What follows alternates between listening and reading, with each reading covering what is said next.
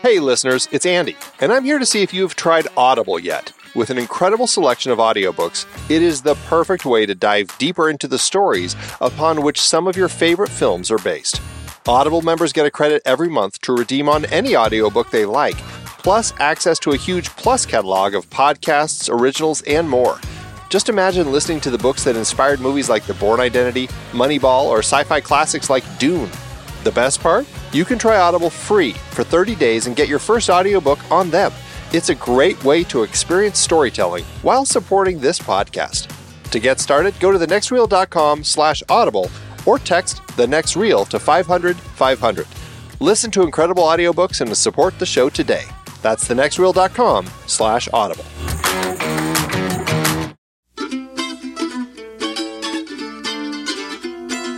This is The Next Reel, everybody. I'm Pete Wright, and that there is Andy Nelson. Hey, hey, hey. And we spoil movies. Tonight on the show, it's Peter Hyams' chance to wow us with part 2 of the Odyssey series. It's 2010, the year we make contact. How are you going to convince your people to allow Americans to go on the flight? We are going to get there first, and you have the knowledge to make the trip work. Dr. Arlov has encountered some strange data coming from Europa. I will send Max down with a pod. I wouldn't do that. Oh, really? If you want to send a pod down there, send an unmanned one. Hey, a piece of pie. Cake. Piece of cake. Cake, yeah. Listen for a minute. We've got to get out of here. I can't do all of these things with no reason. I can't... Forget reason. There's no time to be reasonable.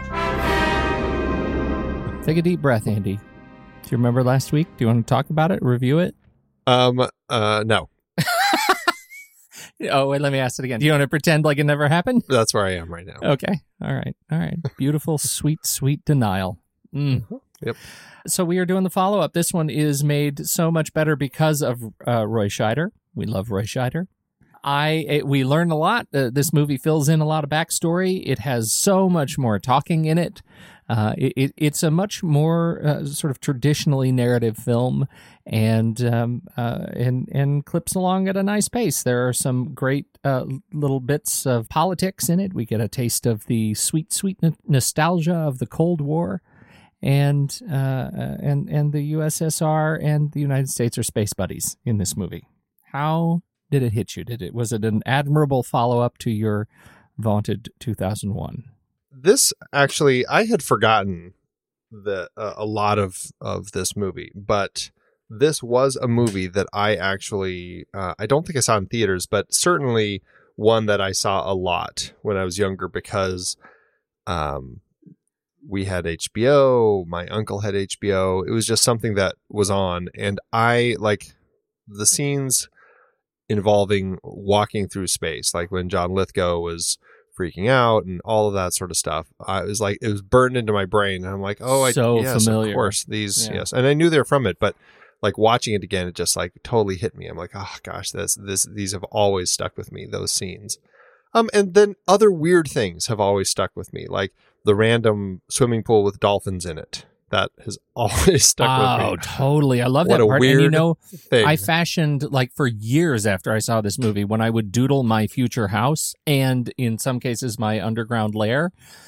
it always had floors of water just filled with dolphins and sometimes sharks, not together. And you would just walk on pathways. Like in the kitchen, there was a pathway or glass floors, and it was all dolphins. And then eventually it turned to trampolines, as things do. So, but enough about me. So, things like that, the birth of the new sun at the end, there were a lot of things that I remembered, and there were a lot of things that I didn't remember.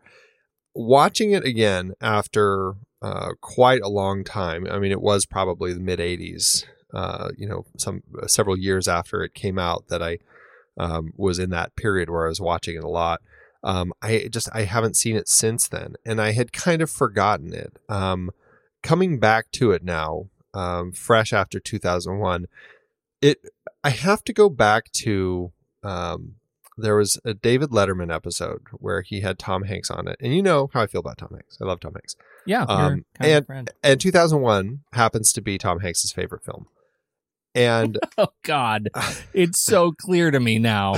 And I'm not saying any of this because I love Tom Hanks or because he loves 2001. Like, there's nothing there. It's just all happenstance. But David Letterman, they were talking about 2001, his favorite movie, why he liked it and all that. And David Letterman said, well, what did you think of 2010? And Tom Hanks said, I think Peter Hyam's legs should be broken.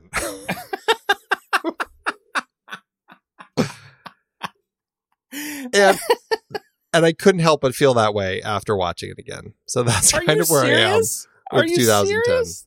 Oh, man, Andy. I'm sorry to hear you say that. Not because this is a great film, but I don't think Peter Hyam's legs need to be broken. I think that this film... That might be extreme. Do you think? I don't urge anybody to actually go break Peter Hyam's legs. I feel like, in our current political climate, leg breaking is not something you wish upon somebody lightly. Right, exactly. I feel like, we talked last week. I am much more of a Clarkian fan of the series than I am a Kubrickian fan. And so Kubrick's entry into the series doesn't define the whole series for me. And so in that way, when I approached 2010, even though it's not lockstep with the book, it channels much more the Clarke contribution to the narrative, right? The way the story moves, the way the action moves, the way the sort of the politics play out, it feels much more like the book. So to me, the adaptations, the adaptation of 2010 is weirdly, ironically, maybe given the fervor over 2001, a better adaptation than 2001 was from book to screen. And because I'm such a fan of the books, that holds a lot of water for me. Well, it's interesting because what that makes me think of is last week when you talked about the book and how you had asked if it had been kind of just a real straightforward sci-fi story and it didn't necessarily have some of the more meditative qualities and stuff. If it would have perhaps been a stronger film or a better film. I can't remember exactly your verbiage, but you were just wondering kind of comparatively, what would that have done? And I said, it probably still would have been an enjoyable film, but I don't know if it would have held up over time as well as 2001 has. I feel like this film is more in line with that. It's just kind of a very kind of straightforward sci-fi story. And I end up finding it kind of, flat and uninteresting. And it's unfortunate that it is paired up with 2001 in my eyes, because it makes it seem that much more diminutive when you put them side by side. I feel that 2001 actually is a solid adaptation of Clarke's work. I've read the book and I've seen the movie and I feel like it's there. Yes, there are changes, but I don't think they're drastic ones that changed the story that much. And it's interesting that when Clarke came back to write 2010, he wrote it as a sequel to the film, not his own book. I find that kind of an interesting mind frame for him to take. And so coming into this film, I feel like, okay, if this is a stronger adaptation of Clarke's direct work, then maybe I'm less interested in going and actually finishing this series, because I'm not sure I'm that thrilled by Clarke. Man, and that's where we, where we differ. I'm just much more of a fan of Clarke and of that ilk, and I think that 2001. I think it's really interesting, your point about him writing essentially an adaptation of, or a sequel to the film, and not the movie. I've never seen it that way. It fills in a lot of holes that maybe he wouldn't have had to fill in had the second, had never intended on, approaching the first book that way. But, I'm not sure what the direct, change was, but I'm guessing it obviously wasn't, the Star Child showing up, destroying all of the missiles around the world and all that sort of stuff, kind of the end of the nuclear thing. That kind of change, I think is Yeah. what was probably the reference. But I think that, what you're getting at is the approach of voice. And I think Peter Hyams captured Clark's voice in a much more natural way to my ear and Kubrick has such a strong narrative voice himself. And that is a difference between these two directors, right? That very little of Clark shines through Kubrick's work, and every ounce of Clark shines through Hyams' work. And I think that is just, to your point about it being, a little bit more of a workaday production or adaptation. I think that's where we see it. It is the sort of lack of such an independent, strong vision from Hyams that allows the book to shine through. Yeah, maybe, but it doesn't help the film. The film just really suffers. I feel like it's kind of a not exciting vision, and I really was kind of surprised at the direction it took. And I don't know. I shouldn't say that. I do think it actually piqued my curiosity to see where it's going from here, more than it made me interested in this film itself. Like now I'm like, oh, okay, so now what's this whole thing with Europa? Like, why is Europa all of a sudden hugely important to the aliens? So much so that they like pretty much ban humans from going there at the end of this film. It was a kind of a very strange ending to me. I'm like, what's going on with Europa?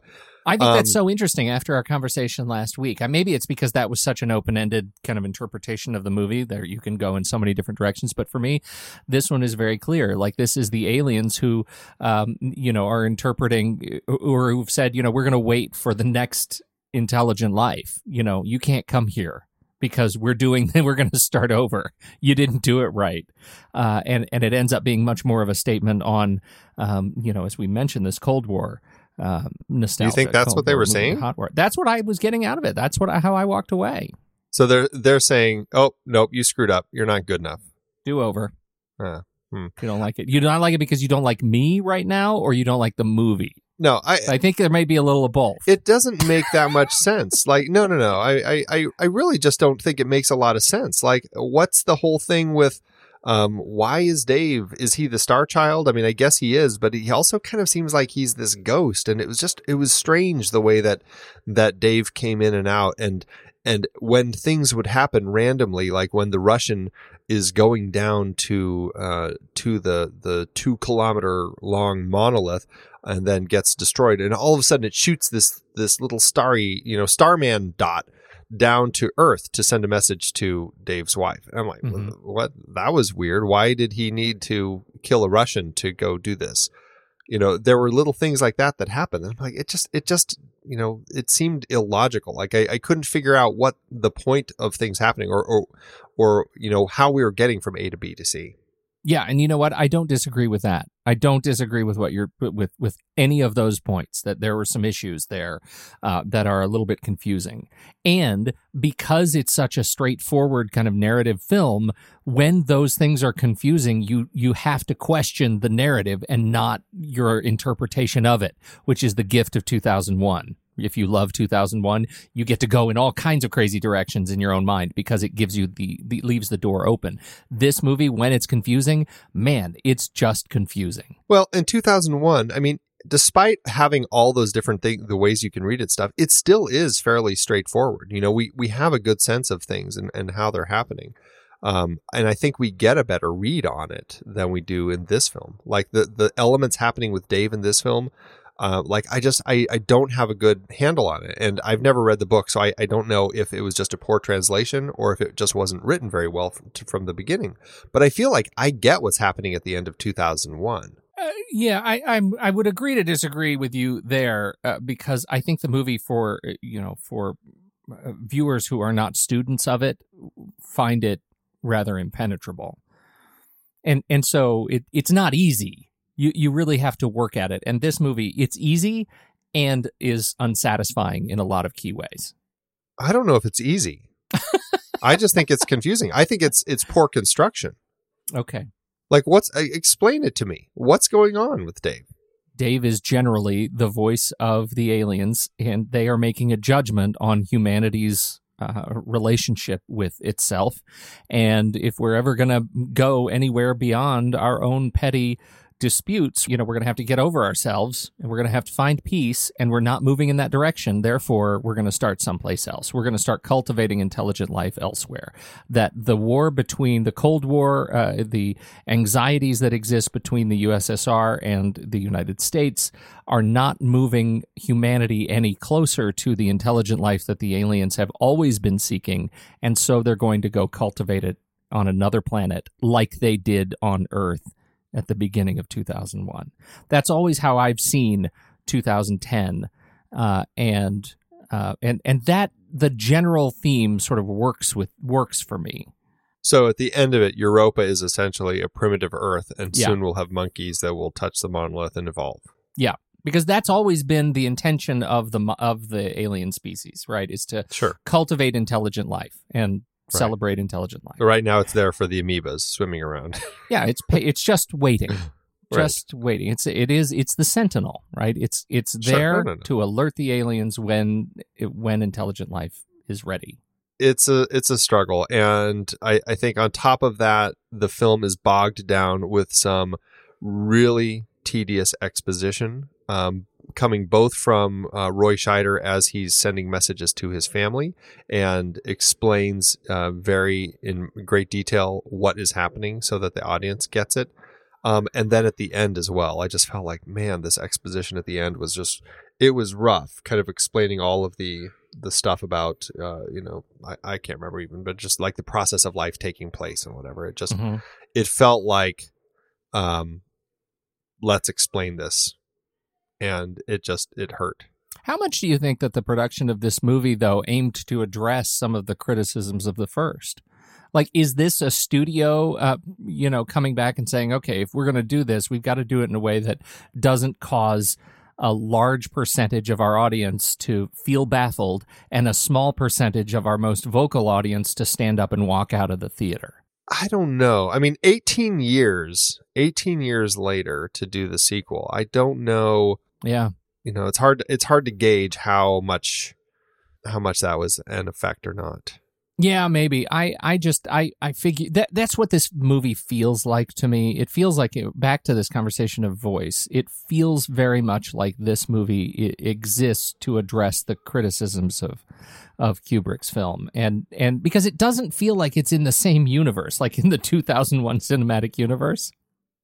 Right. Like it doesn't feel like it's in the same place. One of these movies doesn't belong in its own series, and depending on the time of day that who you are, it could be either one. It also feels like this movie is very much trying to capitalize on the style and tone, the visual style and tone of some other movies, and that in the same sort of 80s science fiction era, right? It doesn't feel like it strikes out on its own in any sort of particularly interesting visual, style. We've talked about Peter Hyams, I think, just with Outland before, and he's a director who's done a number of science fiction films, but also has dabbled in some other sorts of things like The Presidio and Running Scared and stuff. I feel like, honestly, I felt like he had a better handle on his kind of vision of the film in Outland than he did in 2010. And that very well could have been, he was a fan of Kubrick, and coming in on this project, he might have been, trying to make his own film, but also feeling, scrutinized because he knew what he was following. Maybe. I think that's probably true. I mean, just in terms of just addressing the humanity that goes into, people coming together making these things. But to this question of visual style, I think he felt much more just straight up original in Outland, and this feels reductive as by comparison. Yeah, it's a real shame. I know that when Clark had written this the book, which, I mean, he had waited a long time anyway. I mean, the novel came out in 1982, and Hyams had reached out to him and Kubrick to say he was interested in making a film of it and to get their blessing. And it sounds like they both did, but I mean, he said, I had a long conversation with Stanley and told him what was going on. If it met with his approval, I would do the film, and if it didn't, I wouldn't. I certainly would not have thought of doing the film if I had not gotten the blessing of Kubrick. He's one of my idols, simply one of the greatest talents that's ever walked the earth. He more or less said, sure, go do it. I don't care. And one, I think that speaks to Kubrick, and his apathy about things like this. But also, I think it speaks to Hyam's place coming into a project like this, where, like I said, he's following the footsteps of one of his own idols, and here he is trying to do his own thing, but still trying to kind of create something that feels very Kubrickian to a certain extent, and Clarkian.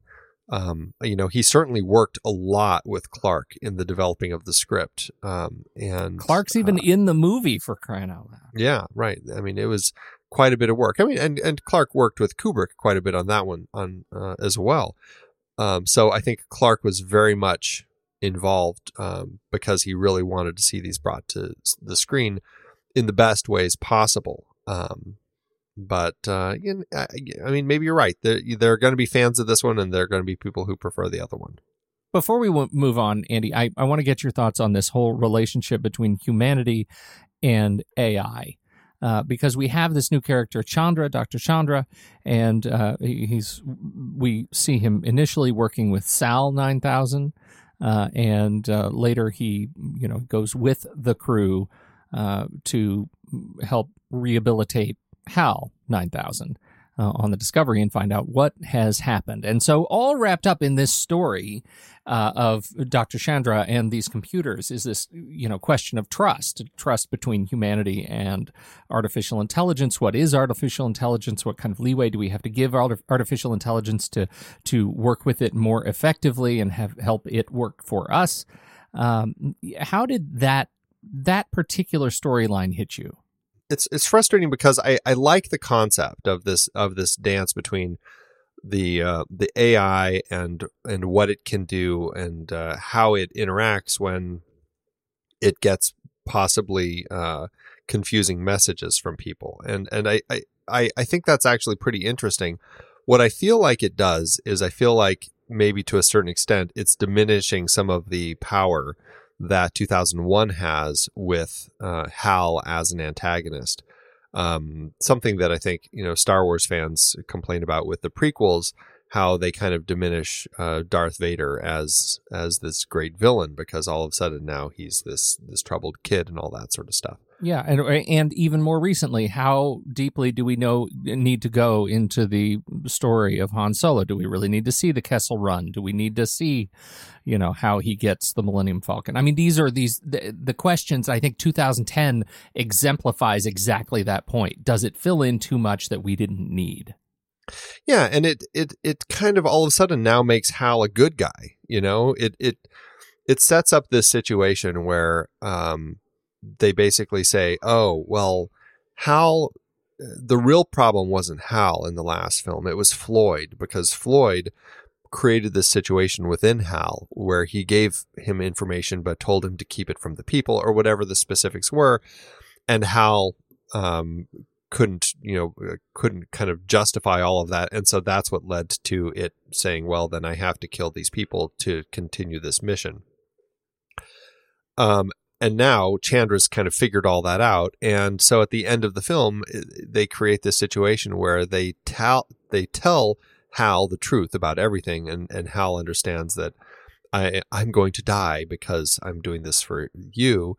And Hal does. And so now Hal is the greatest good guy. And I don't know. I really struggled with that transformation. I didn't need Hal to be the character that transformed in this film, Which is such an interesting, transformation, right? When we come off of 2001 and some of the most interesting analysis concludes that the most human character in that movie is Hal, the computer. Here we have Hal, the computer, the aforementioned most human character in the previous film, now becomes the character of transformation, and we don't like it. Transformation is a particularly human characteristic, so why shouldn't that be applied to this artificial intelligence that we've already established is a vessel of humanity? Absolutely. I generally, there are other film examples where there's a character who's a bad character in one film who might turn in the next film and become a good character. And I think it can be a great strength. It can make interesting twists, and it can play nicely with some of those. In this particular case, though, I don't know. Maybe it was because I just didn't feel like it was handled in a way where it really had any power. Like, I didn't feel like it had the heft that it really would have needed to bring that forward. And as much as it pains me to say it, I feel like Roy Scheider was a weakness for this film. I love Roy Scheider. I think he is such a great actor in the 70s. And in this film, I felt like he did not carry the sense of Floyd Haywood that I had from the first film. And he seemed a little too gung-ho at times. And I don't know, it just didn't even seem like the same character. And it really frustrated me. And I felt like dealing with the situation as far as his issues with kind of creating this and everything with Hal and stuff, I just felt like that part of the story was frustratingly weak, and I just didn't think Roy Scheider was able to carry it forward in a way that worked for me. I admit I agree with you, and I feel like this film was kind of a turn for him. And it was kind of a tight turn, because the film he did immediately before this, I quite liked, which was Blue Thunder, right, 1983. And then this happened. And all I could think about after watching this movie and his performance in it is, wow, this really cemented his position as captain of the Sequest DSV. Like, it just kind of, you could see where things turned for Roy Scheider. And, coming off of such a strong series of films through the 70s and early 80s, it was kind of sad to see. I still like him in this movie. I do, but I feel it. I feel that something is changing in the way he is approaching this part that doesn't do justice to what I loved so much about his role in Marathon Man. It's just not the same. It's not the same. Yeah, it's frustrating. What'd you think of Lithgow, who looks weirdly young in this movie? Because he was younger, Pete. I guess he was. I guess, we age. There is that thing. I generally like John Lithgow. I think he's great. I think he brought a nice sense to this. And, I love just the spacewalk. I just love all the stuff with him.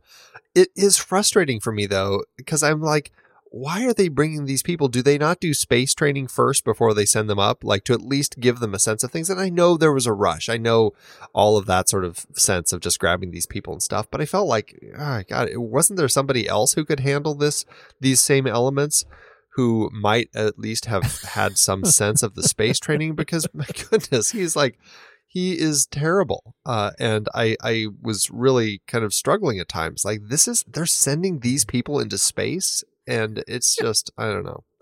Andy, it was rough for me. We started having this conversation with this movie. We have been having this conversation as film goers forever, and it's never going to end. It's whether it's, John Lithgow and all his ilk and Bob Balaban, or it's Robert Duvall and Morgan Freeman and, Bruce Willis. Like, they're going to be space cowboys who are not trained to go to space.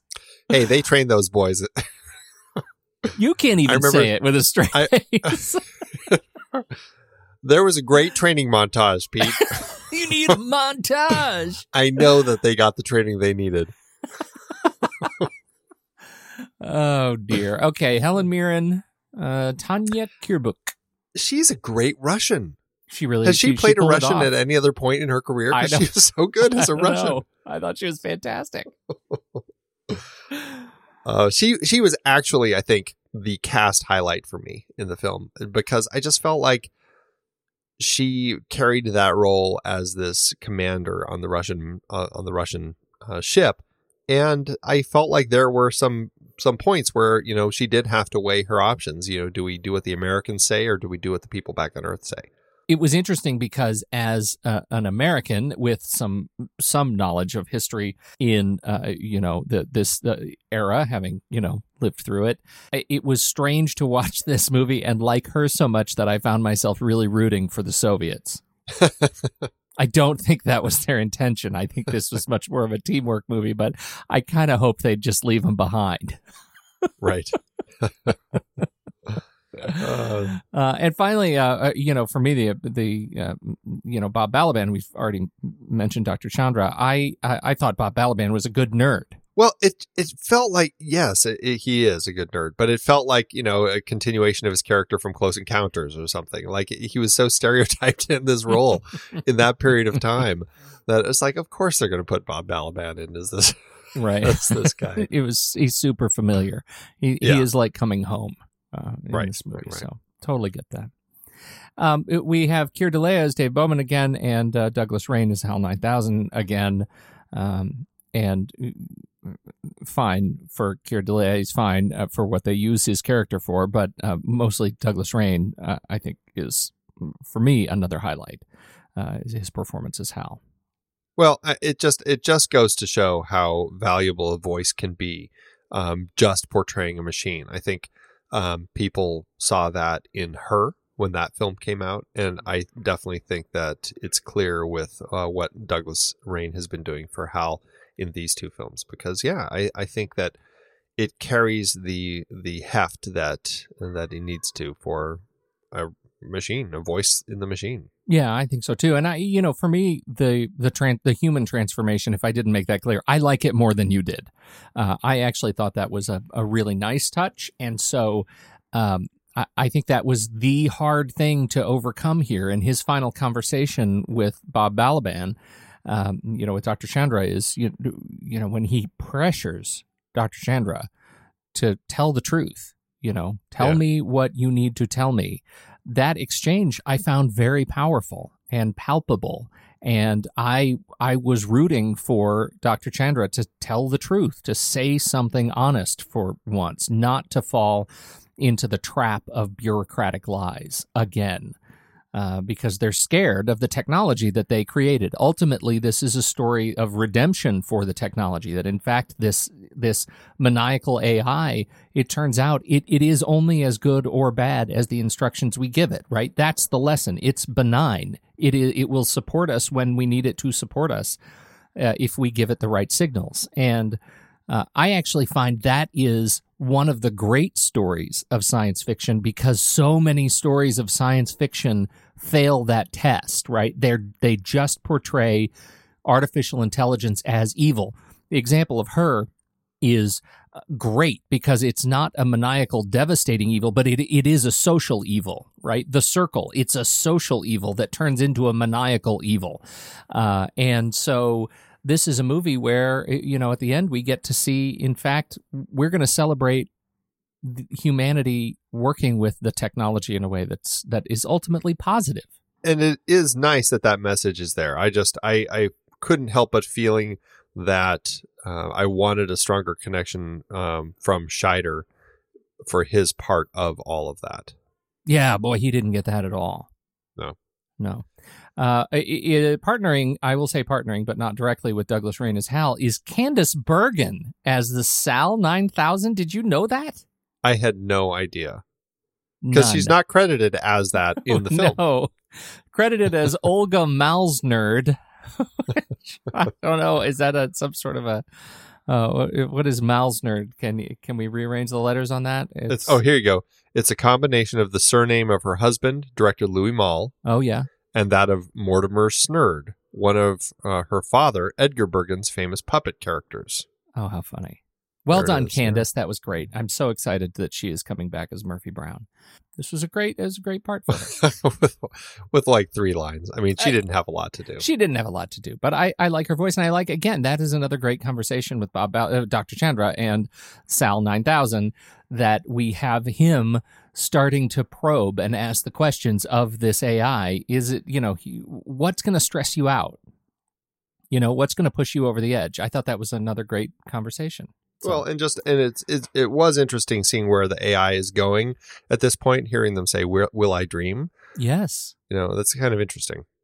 totally. But it also, makes me think that they're turning into little Terminators. right. Okay. All right. You win this round. We talked about Peter Hyams as director. He pretty much did everything on this movie. He also was behind the camera. Yeah, man. I had no idea, or maybe I did. I mean, I feel like when we talked about Outland, we might have kind of mentioned stuff like this as to kind of the fact that this man is one of these people who does a lot of things. Although I don't remember on Outland what he did. I know he wrote and directed it, but no, Stephen Goldblatt actually was the shooter on that one. So, Right.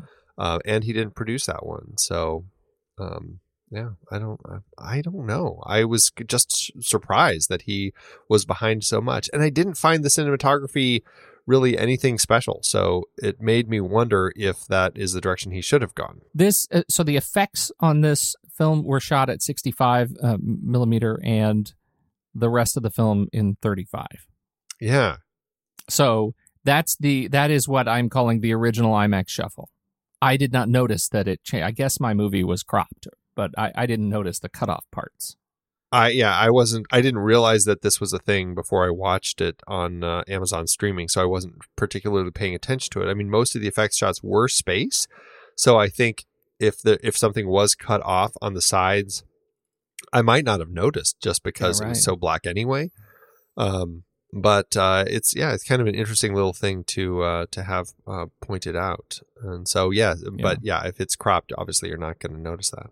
I want to talk a little bit about Kubrick taking on the role of Hannibal in his March to the Sea.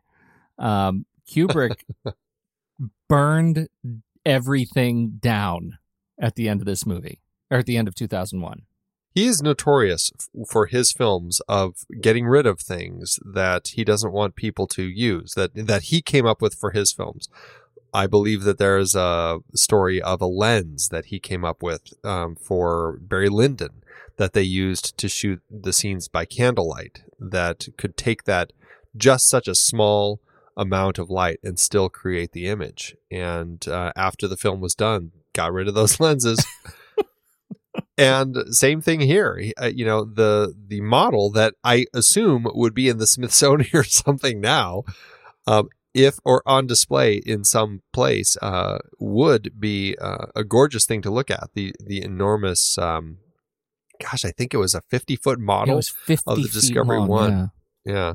He had that destroyed. He had all the designs destroyed. Like everything was gone. And so the model makers had to blow up frames from a 70 millimeter print of 2001 to look at the Discovery One so that they could create their own version of it.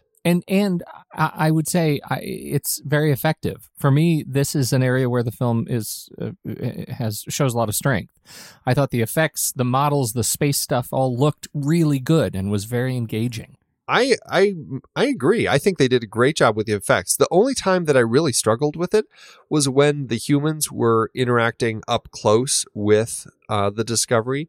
I felt like the model seemed way too small. Like when they were on the different parts of it, I was like, gosh, it seems like that, like when they're on the bulb end of it where the the pods go in and stuff, the curve of the edge seemed way too tight for how it looked compared to them. Like if they were actually up on it like that, it felt like it should have been a much larger curve. And so I kind of struggled with some of that. But largely, I mean, Sid Mead, he came in to design some of the elements for the film. I've always found him fascinating in some of the projects that he's done. So everything here looked great. I like the design of the Leonov.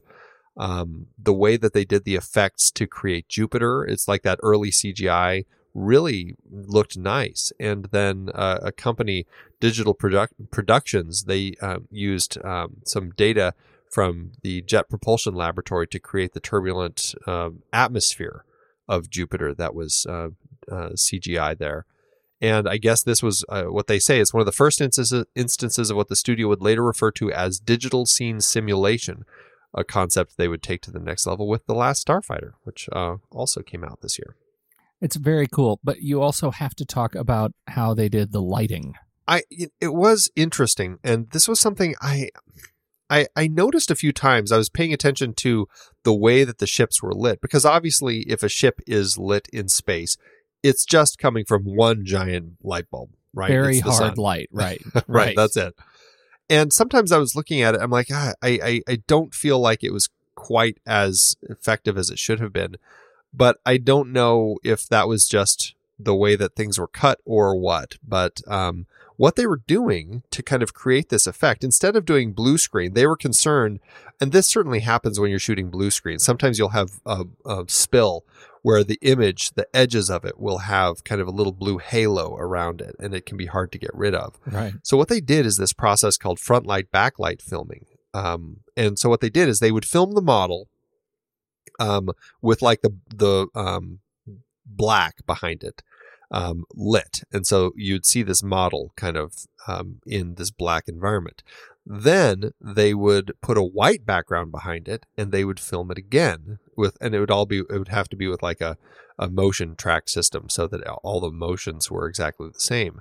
And what that did is, by shooting it on the white, it allows it creates basically a traveling matte that then they can use to kind of cut it out and put it in the right environment. And it's really interesting, but because they're doing it this way, it actually requires them to film everything twice. So it took a lot more time to actually get it done. It met my sense memory of it. You know, sometimes you watch these movies that you saw when you were a kid, and the effects are what really give it away. And in this case, I found the effects absolutely lived up to what I remembered, and it was great. I did think it was funny. In the first film, you have that fantastic scene with the pen floating, and to achieve that effect in the first film, what I never realized, and it's so obvious when I realized it, they had the pen stuck to a piece of glass, and then they just had the glass, like people on either side, moving the glass in front of the lens, and it made it look like the pen was floating. And then when the flight attendant comes up, she just like grabs the pen right off the glass and puts it in Floyd's pocket. Brilliant. And what they tried to do in this film, because they had another scene which made no sense to me, and I was very frustrated by the scene because there's gravity everywhere in the ship except for these pens. It's really, really nonsensical and frustrating. But that aside, they were trying to do the same trick with this. And Roy Scheider, he was trying to kind of use these pens to kind of show how these ships can connect with each other. And so he is basically trying to put these pens in place, and he's trying to stick them to the glass, and then the glass is moving and stuff. But it never looked right. It looked like he was just kind of sticking it to it. You know, I think there's a difference with taking it off and putting it on, and it just wouldn't work. So what they actually did is he shot that entire scene with no pens, and then they actually came in and they did use blue screen to film these floating pens that they then later inserted. It seems like such a difficult way to make it work. A difficult way to make it work, and overkill for a scene that didn't need all of that overkill. Exactly. I feel like they had to add that scene just because they wanted to have floating pens like the first film did. Yep. Yeah. It felt like a bridge too far. Let's talk just a little bit about the music. David Shire ended up doing the music after Tony Banks, who's the keyboardist for Genesis, had his music rejected. And I couldn't help but think about the hullabaloo with the music in the last movie. Do you think they actually told Tony Banks when they fired him, or they made him just come to the premiere to find out? I saw that note that you wrote, and it made me chuckle. It almost just would have been perfect for Peter Hyams to do that. Right, right. Continuing in Kubrick's path. This is right. It's the walk of shame that you have to do after the premiere when you find out your work has been totally ignored. What did you think of the score? Music is obviously very important in these movies. What did you think of David Shire's work? It's really flat. I think that what we talked about last week is the way that Kubrick found these pieces. They ended up kind of creating this environment, and they fit without feeling like they had to be composed for it. Shire, he's a composer that I certainly like, but the film here, I like that he did the synthesizer music. It kind of has that futuristic feel, but it feels like it's kind of composed for the film, and it ends up just not doing anything for me. And it was so frustrating also as a side point to the editing and how the editor and perhaps the director treated the music, when they would cut toward the end of the film, when they were cutting back and forth between the monolith and the people and stuff, they would have the music for the monolith playing with the monolith. And then as soon as they cut, it's like they cut the music too. And so it's just like these hard cuts with this music. It was really difficult to deal with. It's like when the music crosses over too much into the world that you're watching. And in Solo, do you remember the action posters, the Join the Empire posters, where the Imperial March is playing in these animated posters? Like, are you telling me that John Williams wrote the music to the promotional posters in this movie? That's what it kind of felt like in 2000. For me, it felt like when Sir Lancelot in Monty Python and the Holy Grail is running toward the castle, and then you keep cutting to the guards, and there's as he's running, and then it cuts to the guards looking, and it's just complete silence as they watch, and then it cuts back to him, and it's just like that cutting. Yeah, that's right. That's right. Okay, a much better film. Right. All right. How did it do? I hesitate to ask you to do this report on this movie, but how did it do at award season? Like the first one, I mean, this is one of those films that does get recognized for certain categories. It did have 1 win and 8 other nominations. At the Oscars, it was nominated for 5 awards, didn't win any. It was nominated for art direction, set decoration, costume design, sound, and makeup. Those all lost to Amadeus. And then it was also nominated for best visual effects, but it lost to Indiana Jones and the Temple of Doom, one of our favorites that we've talked about on the show. Over at the Saturn Awards, the Academy of Sci-Fi, Fantasy, and Horror, it was nominated for best science fiction film, but lost to The Terminator, best costumes, but lost to Dune, and best special effects, but lost to Gremlins. I did have to wonder. I mean, Gremlins is fantastic, but I was like, I'm surprised that Gremlins beat out The Terminator. But not surprised about any of those others.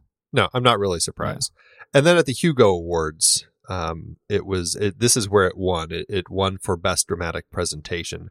It beat out Dune, Ghostbusters, Star Trek III: The Search for Spock, and The Last Starfighter. You know, Star Trek III: The Search for Spock is the movie that I kept thinking about in the third act. That it just feels so much like we're getting that sort of Genesis planet vibe, right? Europa. So anyway, yeah. How about what did the budget look like for this one? Peter Hyams' sequel cost $28 million to make, which is $64.9 million in today's dollars, cheaper than the original by about $8 million when comparing the two. The movie opened December 7th, 1984, opposite Clint Eastwood's City Heat, and the box office juggernaut Beverly Hills Cop, which we've talked about on the show, and we know how that did at the box office. That one did top the box office and left this one in the number 2 spot, a position that it never beat. The movie went on to make $41 million domestically. I couldn't find anything about the international figures for this one, so I just have to go off the domestic. That gives the movie a gross in today's dollars of $95 million and an adjusted profit per finished minute of $260,000. It is a huge drop profit-wise for this belated sequel, but it might have done better if I could have just found some international figures. All right, fair enough. I think it's time, Andy, for us to rank it. Let's do it. Head over to flickchart.com/thenextreel. You'll see all the movies we've talked about. You could go over to Andy's chart and see where it ended up on his, or mine, and scroll a long way and see where it ended up on mine for its predecessor, 2001. Or we could just see, I think this may be a movie where we meet below the middle. I guess we'll see. First up, 2010 or Fat City. Fat City, definitely for me. Fat City. 2010 or Atlantic City. Jeez. The City Films. The City Films. Atlantic City for me. And we've got a Candice Bergen. I'll say Atlantic City as well. Yeah, okay. All right. 2010 or Giant. 2010. I'm going to say Giant. Here we go. 1, 2, 3. Paper. Scissors. All right. A principled loss. 2010 or Marty. Oh, 2010. Marty. 2010. All right, here we go. All right, here we go. 1, 2, 3. Rock. Scissors. Paper. Thank God. Oof. No, Pete. Oh, yeah. You're wrong. Andy. No, Andy. 2010 or The Dead Zone. Oh, definitely The Dead Zone. Dead Zone. 2010 or The Danish Girl. Oh, I'm Danish Girl. Yeah, Danish Girl. 2010 or Outbreak. Ooh. Vicious That Little Monkeys. helicopter.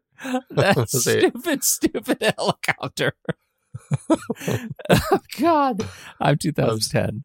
I'm still going Outbreak. Are you It's serious? It's Oh, my awfully goodness. fun still. Goodness. All right, here we go. 1, 2, 3. Scissors. Scissors. Rock. Scissors. You. 2010 or The Hound of the Baskervilles. 2010. That hasn't popped up in ages. Yes. I'm definitely Baskervilles. 2010. 1, 2, 2, 3. 3. Paper. Scissors. All right. 2010 or Indiana Jones and the Kingdom of the Crystal Skull. Okay. I would watch Indiana Jones first. I would too. Well, that puts 2010 at 341 on our chart Out of? out of 363. Okay. Pretty low. Pretty low.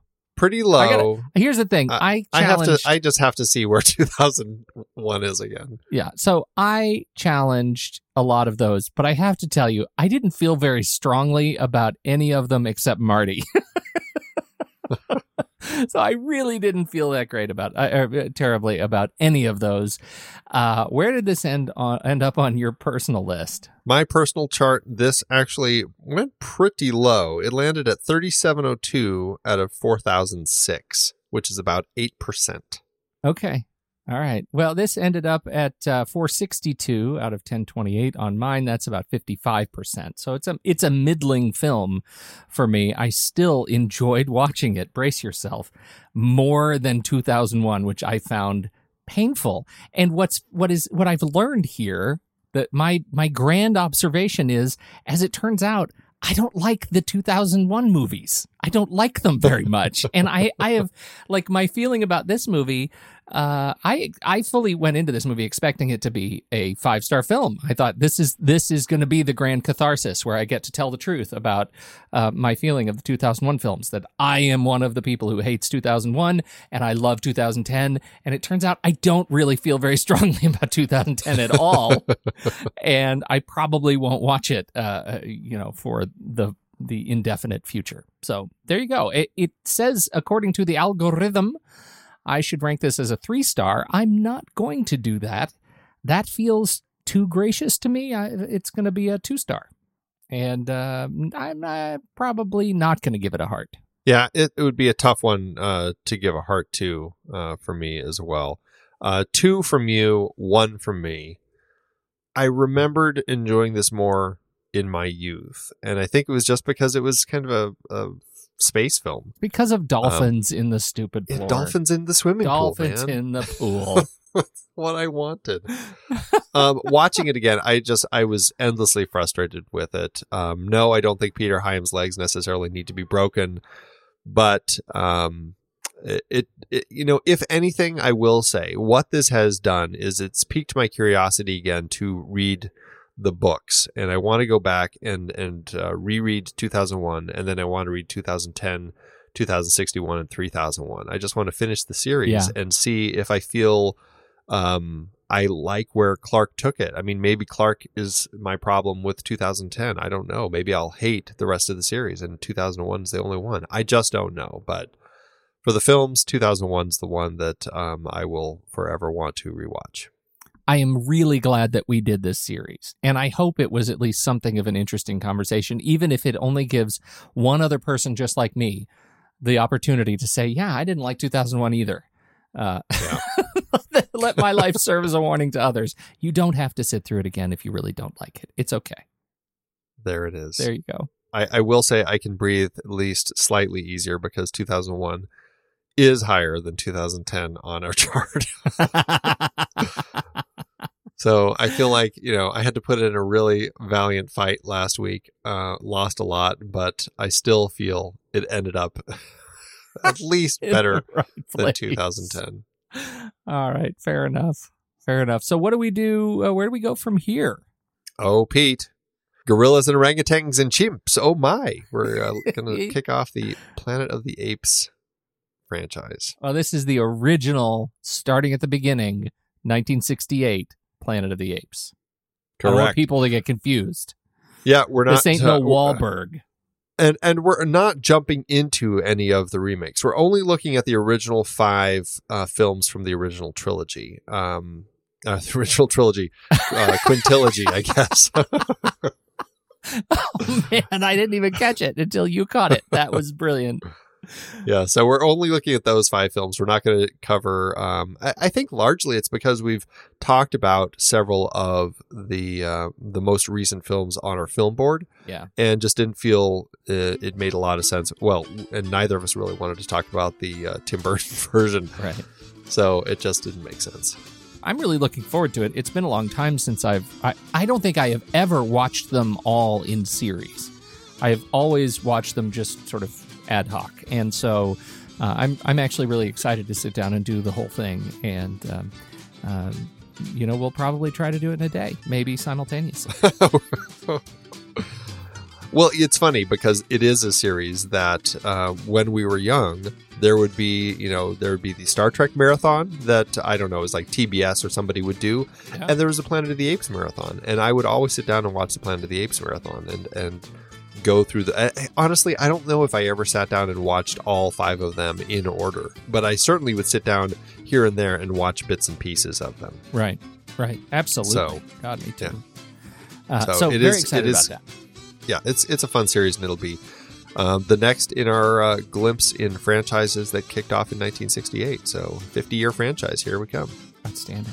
Well, if you want to hear more of us, but you can't wait until next week's show, you can support us over on patreon.com/thenextreel, where you can get access to our exclusive members-only weekend show, The Saturday Matinee. We talk about movie news and trailers, plus we go head-to-head in our weekly challenge, in which we put together lists of movies related in some way to the movie we're discussing that week. There are all sorts of other goodies, too, if you support us at different levels. Just head over to patreon.com/thenextreel.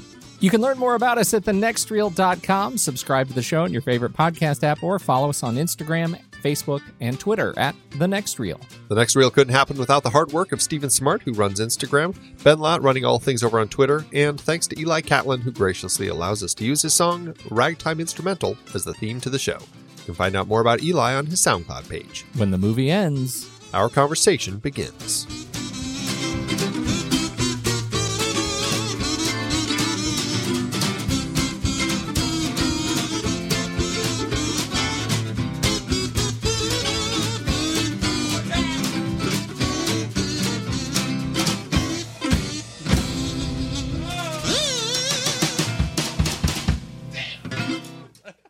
Amazon giveth, Andy.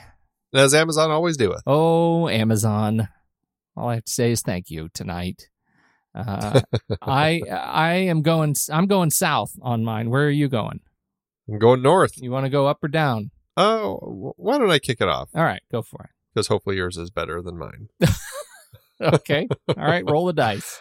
I've got a 5-star by Thomas Ryan, who says Jupiter's Secret. This is just an informative little thing. Did you know that Jupiter, the largest planet in the solar system, is the only planet that radiates energy on its own?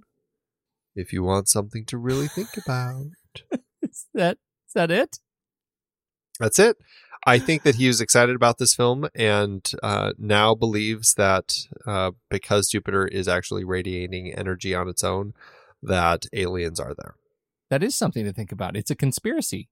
It is a conspiracy theory. Thank God. I was worried that we weren't going to get a conspiracy tonight. Yeah. Well, okay. Now we have one. Well, I have one plus. So I got a little bonus. The first one is clearly a warning, and the second one is actually instructive. Here you go. Number 1. Watch Kubrick's original 2001. If you thought Kubrick's epic film 2001 was well done or groundbreaking, as many did, you will absolutely hate 2010. This film is a bad Hollywood, quote, sequel to the original Kubrick masterpiece. 2010 has terrible acting by decent actors, poor casting, inferior music composition, and shabby set design. Shameful cash grab by author Arthur C. Clarke. Watch 2001 a few times and see what an artful film Kubrick achieved. Slow, perhaps, but not cheap Hollywood crap like this turd by Peter Hyams. Did Tom Hanks write that? And I do have just one little tiny bonus. Who says, I got a 1 star. He says, don't like this film except for the last minute. Who has porpoises in their swimming pools? Chlorine government allowable amount? So I just think you should worry about your chlorine a little bit. I know, Andy, as an Arizonan, you have a pool. You should worry first about chlorine before you seed it with dolphins. Hey, at least it's a saltwater pool that I have. Good. Oh, thank goodness. So see. Yeah. Perfect. I'm on the right path. Thanks, Amazon.